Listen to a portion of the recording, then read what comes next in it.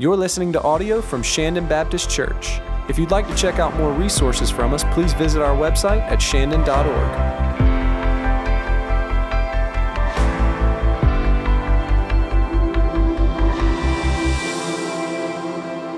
Professor Glenn Loury, who I believe we have a picture of, is the Merchant P. Stoltz Professor of Social Sciences and Professor of Economics at Brown University. Before landing at Brown University, Dr. Loury served as Professor of Economics at Boston University. He also served at Harvard University, where he was the first Black tenured professor of economics in the history of Harvard University. Dr. Loury also happens to be a born-again follower of Jesus Christ, who holds a biblical worldview and a conservative position as it relates to cultural issues. And so really, it goes without saying, Dr. Loury is a minority in virtually every sense of the term, as he comes under constant scrutiny and criticism and even mocking for his beliefs as a follower of Jesus, even as his research and his academic record and his current academic work is some of the most respected in his field in the world. I'm fascinated by Dr. Loury and his career and his courage to stand in a very difficult environment of higher academia, as his beliefs are so often criticized and mocked and belittled. I listened to a fascinating conversation this week between Dr. Loury and Dr. Albert Mohler, who is the president of the Southern Baptist Theological Seminary in Louisville, Kentucky, one of our denomination's finest institutions. And Dr. Mohler presented a question at the end of this conversation that was so revealing and so eye-opening as it relates to the current cultural climate, specifically as it relates to the college campus and the college faculty. Dr. Mohler asked this simple question to Dr. Loury. You've taught at Harvard, Brown, and many other leading universities. Here's the question. How possible would it be now for someone who's a young Glenn Loury to be hired to teach at Brown or Harvard, or for that matter, University of Michigan or anywhere else like that? How possible would it be for a young professor with an exceptional resume, holding a biblical worldview and conservative beliefs, to be hired at one of our finest institutions in the land? Here's Dr. Loury's response. If that person were a professor of English or history or sociology and were trying to get hired, the number would be 0. They would have no chance whatsoever. They would be peripherally excluded. No one would even bother to consider them because it is just beyond the pale. It would just be considered unspeakable. We live in a time, in a culture, where it is just considered unspeakable to hire an individual who is more than qualified if they stand on personal convictions driven by a biblical worldview. That's a sobering reality. You may have never faced any kind of criticism or anyone mocking you or belittling you for your faith, but that's where it is on college campuses all over this country. And that's where it will continue to go in the days ahead, regardless of what takes place on November 3rd. That's where our culture is moving. So here's the question. What do we do with that? We live in a culture that wants to claim that it is tolerant and inclusive when the reality is the only tolerance and inclusivity of our culture is for those who agree with and support what our culture says is acceptable. That's where we are. That's where we find ourselves today. So more and more, that means that our culture is going to be at odds with a biblical Christian faith. What do we do? What do we do when people attack us because they disagree with us, or perhaps just push us to the margins because we do not step in line with what the culture says is right, but instead stand on the foundation of what God says is right? What do we do? What do we do when we are slandered or mocked because of what we believe? And even more basic level, how do we respond when someone comes against us or slanders us or gossips about us because they don't agree with a position that we hold? Well, I'm so very grateful for the Word of God. I'm so very grateful specifically for the passages of Scripture that we are considering today and next Sunday from 1 Peter in this election season that we find ourselves, because here in 1 Peter 3 specifically, we see that the Scripture is saying the hope of the gospel must be the foundation for the people of God.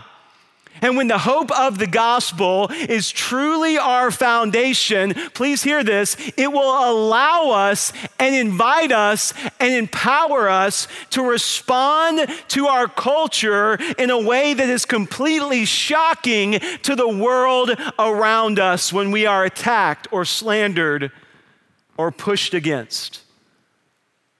This text says there is a reason for our hope, and flowing out of the good news of the gospel that we've been talking about for the last few weeks is our reason for hope, even in uncertainty, even in difficult circumstances, even with so much hostility swirling around us. We stand on this good news of the gospel, and if we truly do, it will impact the way we interact with others. And so what I want to do is I want to just walk back through some of these verses in 1 Peter chapter 3 this morning and just ask this question: how does our reason for hope impact the way we interact with others? And I want to start with this. Number one, our reason for hope impacts the way we treat others in the body of Christ.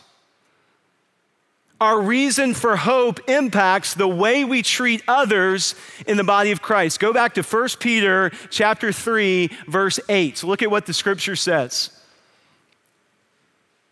As Peter's writing this letter to the church, and he's talking to a church in the midst of a very difficult season culturally, being attacked for their faith, he says, finally, all of you in the church, all of you who are the people of God, all of you who say you're followers of Jesus, all of you have unity of mind, sympathy, brotherly love, a tender heart, and a humble mind. As Peter takes us on this journey to recognize how our reason for hope impacts the way we interact with others, he says, let's start with the people of God. Let's start with the church. Certainly, our reason for hope should impact the way we interact with other people in the body of Christ. And he lays out these characteristics that are beautiful. These are beautiful characteristics: unity of mind, sympathy, brotherly love, a tender heart, a humble mind. Who does not want to be a part of a church that is living this out? That's captivating. That's so inviting. That's so beautiful.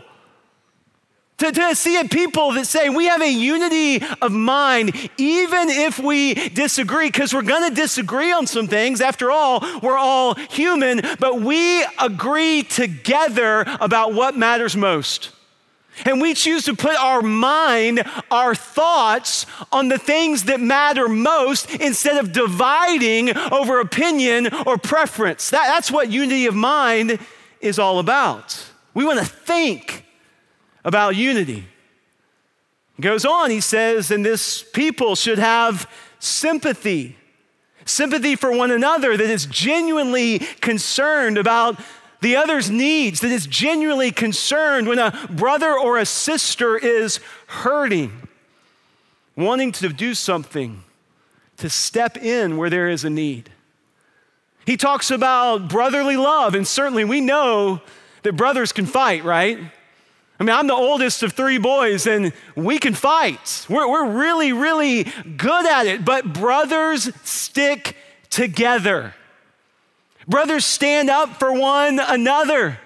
Brotherly love is quick to reconcile and forgive. He then says tender-hearted. Tender-hearted. Someone with a tender heart is kind and compassionate. Someone with a tender heart really is caring and concerned for the needs of another, looking out for others even over and above themselves. And then he says this 5th quality that, honestly, wouldn't it be great if he left it out altogether? At least that's what many in the church have seemed to believe in 2020. A humble mind. What is a humble mind? A humble mind is someone who says, I may know some things, but I don't know everything. A humble mind is someone that says, even when I believe I'm right, I'm willing to listen to what you have to say. Because even when I believe I'm right, there's still plenty of room for me to grow. A humble mind is someone who recognizes that they desperately need the grace of God. And so they recognize that when they are wrong, they are quick to repent, and when they are right, they will refuse to be self-righteous because they want to think about others. These qualities are absolutely beautiful. And these qualities are what the church should demonstrate to one another if we truly are standing on what we say is our reason for hope. Our reason for hope should impact the way we interact with one another. But secondly, then the scripture turns and says, let's look at those who perhaps disagree. Let's look at those who don't line up with what we say to be true. Let's look at those who might even attack us because of what we believe. Our reason for hope. Number 2, our reason for hope impacts the way we treat those who have wronged us. Look at verse 9, 1 Peter chapter 3, verse 9. Do not repay evil for evil or reviling for reviling, but on the contrary, bless. For to this you are called, that you may obtain a blessing. Do not repay evil for evil. The scripture here is saying, this is something that is so countercultural. Please don't miss. You cannot fight sin with sin. Sin is not an excuse to sin. If you have been wronged by someone else's sin, it is not a free pass for you to lash back with sin. If you put sin against sin in a fight, the only possible winner can be sin. And so the scripture is saying, no. According to the ministry of Jesus, according to what the followers of Christ first heard from Jesus himself, you do not repay evil with evil. You actually do something very different altogether. You bless those who persecute you. You pray for those who've wronged you. And the Apostle Paul picks up on that same theme, Romans 12, verse 14. It's very clear. Bless those who persecute you. Bless and do not curse them. The scripture is showing us a very different way. And then Peter even raises the stakes here in his letter. Verse 9, what we just read, he said, you are called to be a blessing. Why? So that you may then obtain a blessing. He's saying the blessing of God is kind of hanging in the balance here. And then he goes on and he quotes from a psalm, Psalm 34. We see this in verses 10 through 12 of 1 Peter 3, if you're tracking with me. He's quoting a direct quote from Psalm 34. Look at what it says here in 1 Peter 3:10. For whoever desires to love life and see good days, let him keep his tongue from evil and his lips from speaking deceit. Let him turn away from evil and do good. Let him seek peace and pursue it. For the eyes of the Lord are on the righteous, and his ears are open to their prayer, but the face of the Lord is against those who do evil. Those are challenging words to hear. But the scripture is saying, look, if you choose to repay evil with evil and to speak deceit instead of pursuing peace with others, you are actually resisting God's blessing in your life. I would go so far as to say, please don't miss this, you are actively working against God's blessing for you. Why does the Bible say this? Why is the Bible so strong on the way we respond when others wrong us or slander us or speak evil or do evil towards us? Why is the Bible so strong on this? Think about this just practically. Put on your practicality hat for just a moment. When you repay evil with evil, when you speak evil or deceit instead of pursuing peace, what are you doing? You are allowing bitterness to grow in your heart.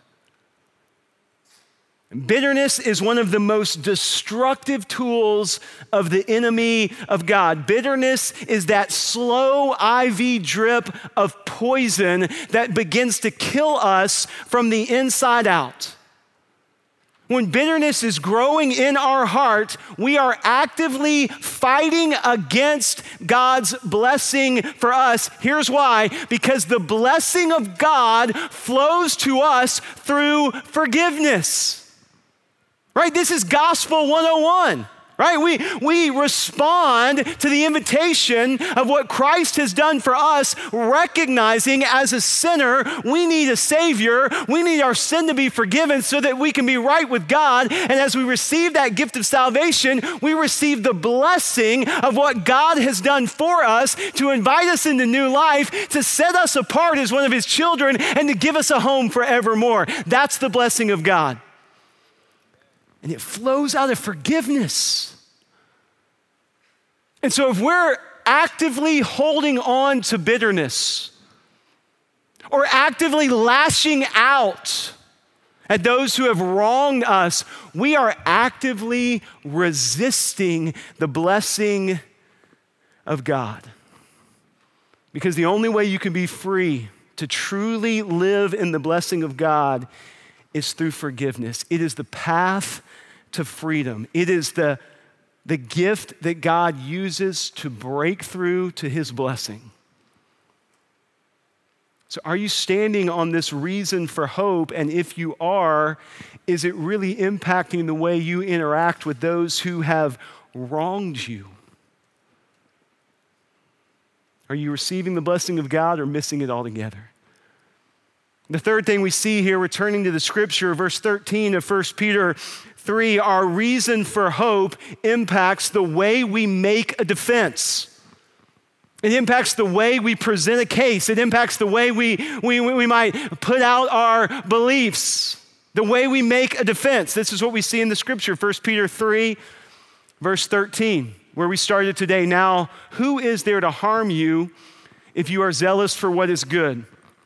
But even if you should suffer for righteousness' sake, you will be blessed. Have no fear of them, nor be troubled, but in your hearts honor Christ the Lord as holy, always being prepared to make a defense to anyone who asks you for a reason for the hope that is in you, yet do it with gentleness and respect.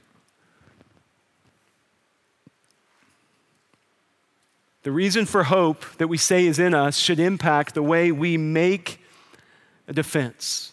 And verse 13 poses a very interesting question for us. Who is there to harm you if you are zealous for what is good? Do you know the answer to that question? The answer to that question is anyone, and at the same time, no one.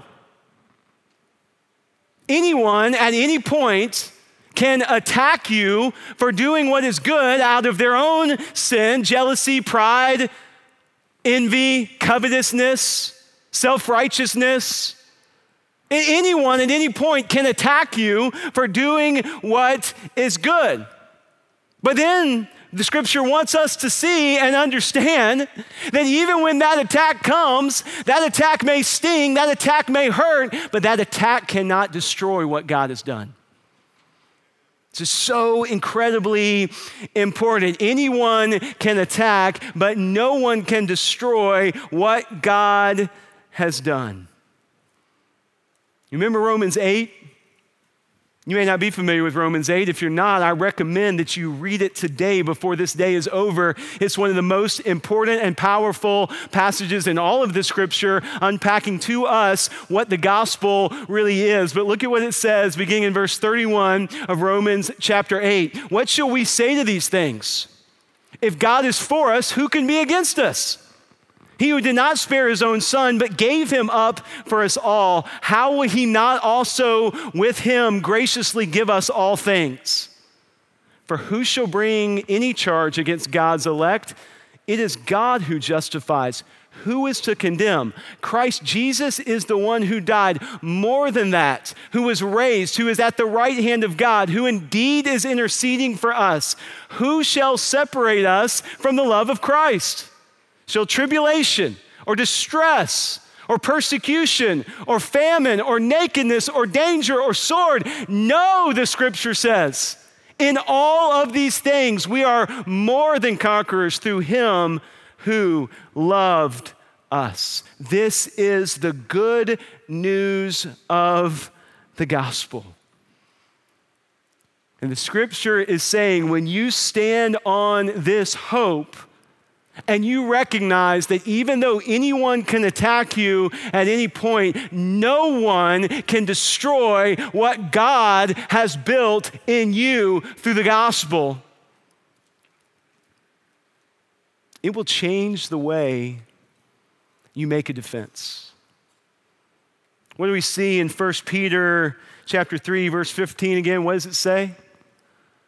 Always be ready to give a reason for the hope that is in you, right? Right? What's the end? Go to the next slide. Yet do it with gentleness and respect. The Bible is saying you need to be ready to make a defense.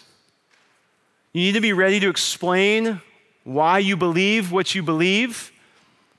But please don't miss this. The Jesus way is to make a defense without being defensive. According to the Word of God, the way hope guides us to make a defense is to make a defense without being defensive. And here's why. Because there's a big difference in trying to win an argument and trying to win someone's heart. Very big difference. We have missed this over and over again in 2020. Fellas, let me ask you a question, those of you who are married. Think back to before you were married, when you were falling in love, and you were trying to win the heart of that lovely lady that you were falling in love with, and then flash forward to a few years after you've been married, and y'all are in an argument, and you're trying to win the argument and prove that you're right. My hope and prayer is that those two tactics were very different. That when you're trying to win her heart, it better have looked different than when you were just trying to win an argument, right? The same should be said of the church We're not just here to win an argument. The argument's already been won. And that's what Peter's saying here. The argument's already been won. You're standing on a reason for hope because the end has already been written. So you're not trying to win an argument. You're trying to win someone's heart that is longing for hope. That's why they're looking at you. That's why they're asking, what is this reason for hope? So you can make a defense without being defensive and thus be inviting to someone who is longing for hope. Finally, we close with this.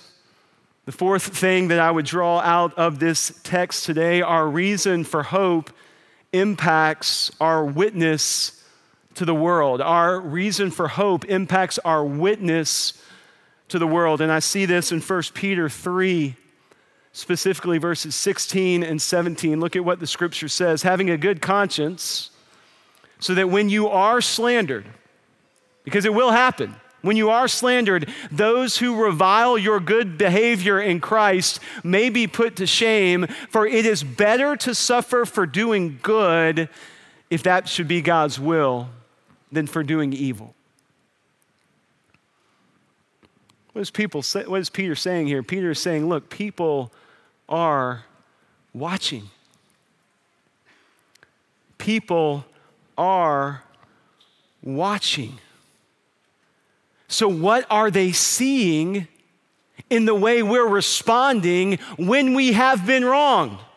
Because I think anyone who is a follower of Jesus in today's culture in the United States of America could say, we can point to ways we've been wronged. So how are we responding when we have been wronged by a culture that does not believe what we believe? The world is watching. Are we showing them a reason for hope that is beyond anything that this world has to offer? Or are we showing them what they're used to seeing? People lashing out in anger, trying to fight evil with evil. What are we showing them? Our reason for hope impacts our witness to the world. I love this quote from Warren Wiersbe in his commentary on 1 Peter, specifically chapter 3. This is what he writes. When Jesus Christ is Lord of our lives, look at this, each crisis becomes an opportunity for witness. Every Christian should be able to give a reasoned defense for his hope in Christ, especially in hopeless situations. A crisis creates the opportunity for witness when the believer believes with faith and hope, because the unbelievers will then sit up and take notice. That's a powerful statement. And here's what I would ask. Is it true of you if you say you follow Jesus? Are people noticing a reason for hope that is different than what they see in the world and the culture around them? Because I want you to know, I look out at our nation. Right now, I look out at our nation and I conclude, this may shock you, I conclude this is a beautiful gift to be a follower of Jesus Christ in the church of Jesus Christ in the United States of America right now. Right now. Do you know why I say that? Because the culture around us is crying out for hope. The culture around us is saying, please, someone save us. I'm going to vote for this person so they'll save me. I'm going to line up with this political persuasion so they'll save me. I'm going to go with this act of social justice so they'll save me. I'm going to hope that there's economic reform so they'll save me. I'm looking for hope. Someone save me. And someone please bring us together, because we're more divided than ever. Please bring us together. And as a follower of Jesus Christ, I know that there is one who will save you. And there is one who will unify you with God's people. His name is Jesus.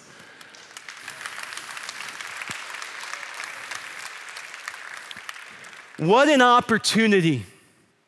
What an opportunity we have been given for such a time as this, to live in such a way that we point our world, our culture right now around us to the reason for hope that we have because of what Christ has done.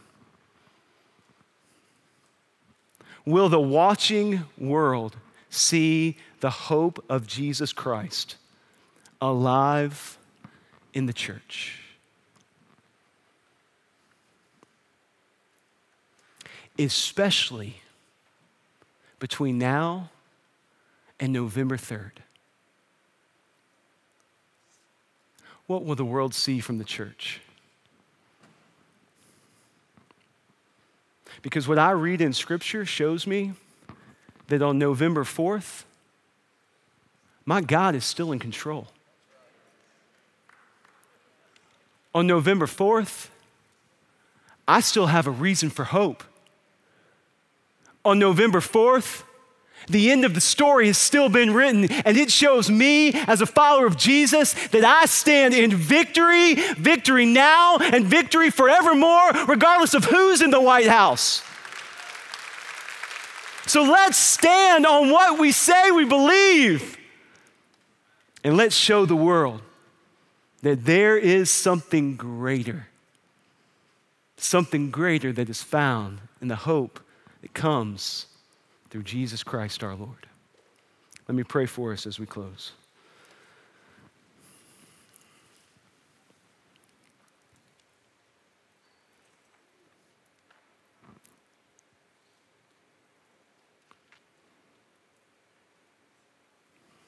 Oh, Father, you have been so good to us,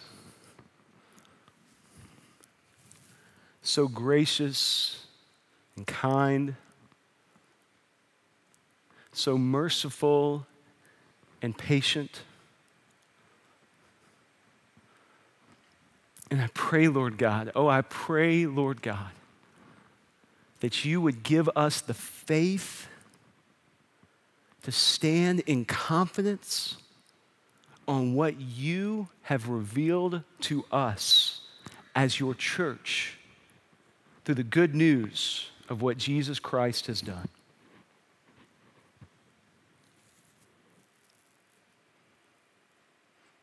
The typical way to look at an election is to look at an election concerned, fearful, worried about what may happen, worried about what the other side may do.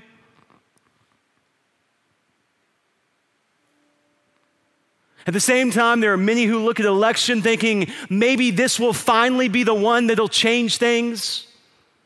Maybe this will finally be the one that'll grant me what my heart has been longing for in this nation. Maybe this will be the time that finally we come together in this beautiful utopia. Yet to be frustrated again. And so, Lord, I pray specifically for your church right now as I close this time. I pray for your church that we will look at this election through the lens of witness. That we would look at this as a God-ordained, God-appointed, divine opportunity to be a witness for the reason, for the hope that we have because of Christ Jesus. Lord, give us eyes to see a culture that is crying out for hope. And give us confidence to stand and to speak as a witness of one who is not just seeking to win an argument, but is seeking to win the heart of one who is longing for hope. Please use us to that end. Oh, how we need you. Oh, how we trust you. And oh, how we recognize that our only hope is you. And so I pray that you would give us the faith to stand in that hope, that it might impact the way we interact with others and glorify your name. And Lord, I pray finally for anyone who is listening to this message today who is longing for hope, that has never experienced the beautiful gift of hope that comes through the gift of salvation found in Jesus Christ our Lord. I pray that today would be the day as they listen to this, that they recognize in their heart of hearts they need a Savior. They need true hope, not only today, but forevermore. And so I pray, Lord, that they in faith would just whisper a prayer that says, Jesus, I need you. I am ready to follow you. Be the hope of my life that I have so longed for. Forgive me of my sins, for the path of God's blessing comes through forgiveness. I trust in you. Oh, how we praise you for the gift of salvation. We love you, Lord. May you be glorified in us. In Jesus' name I pray. Amen.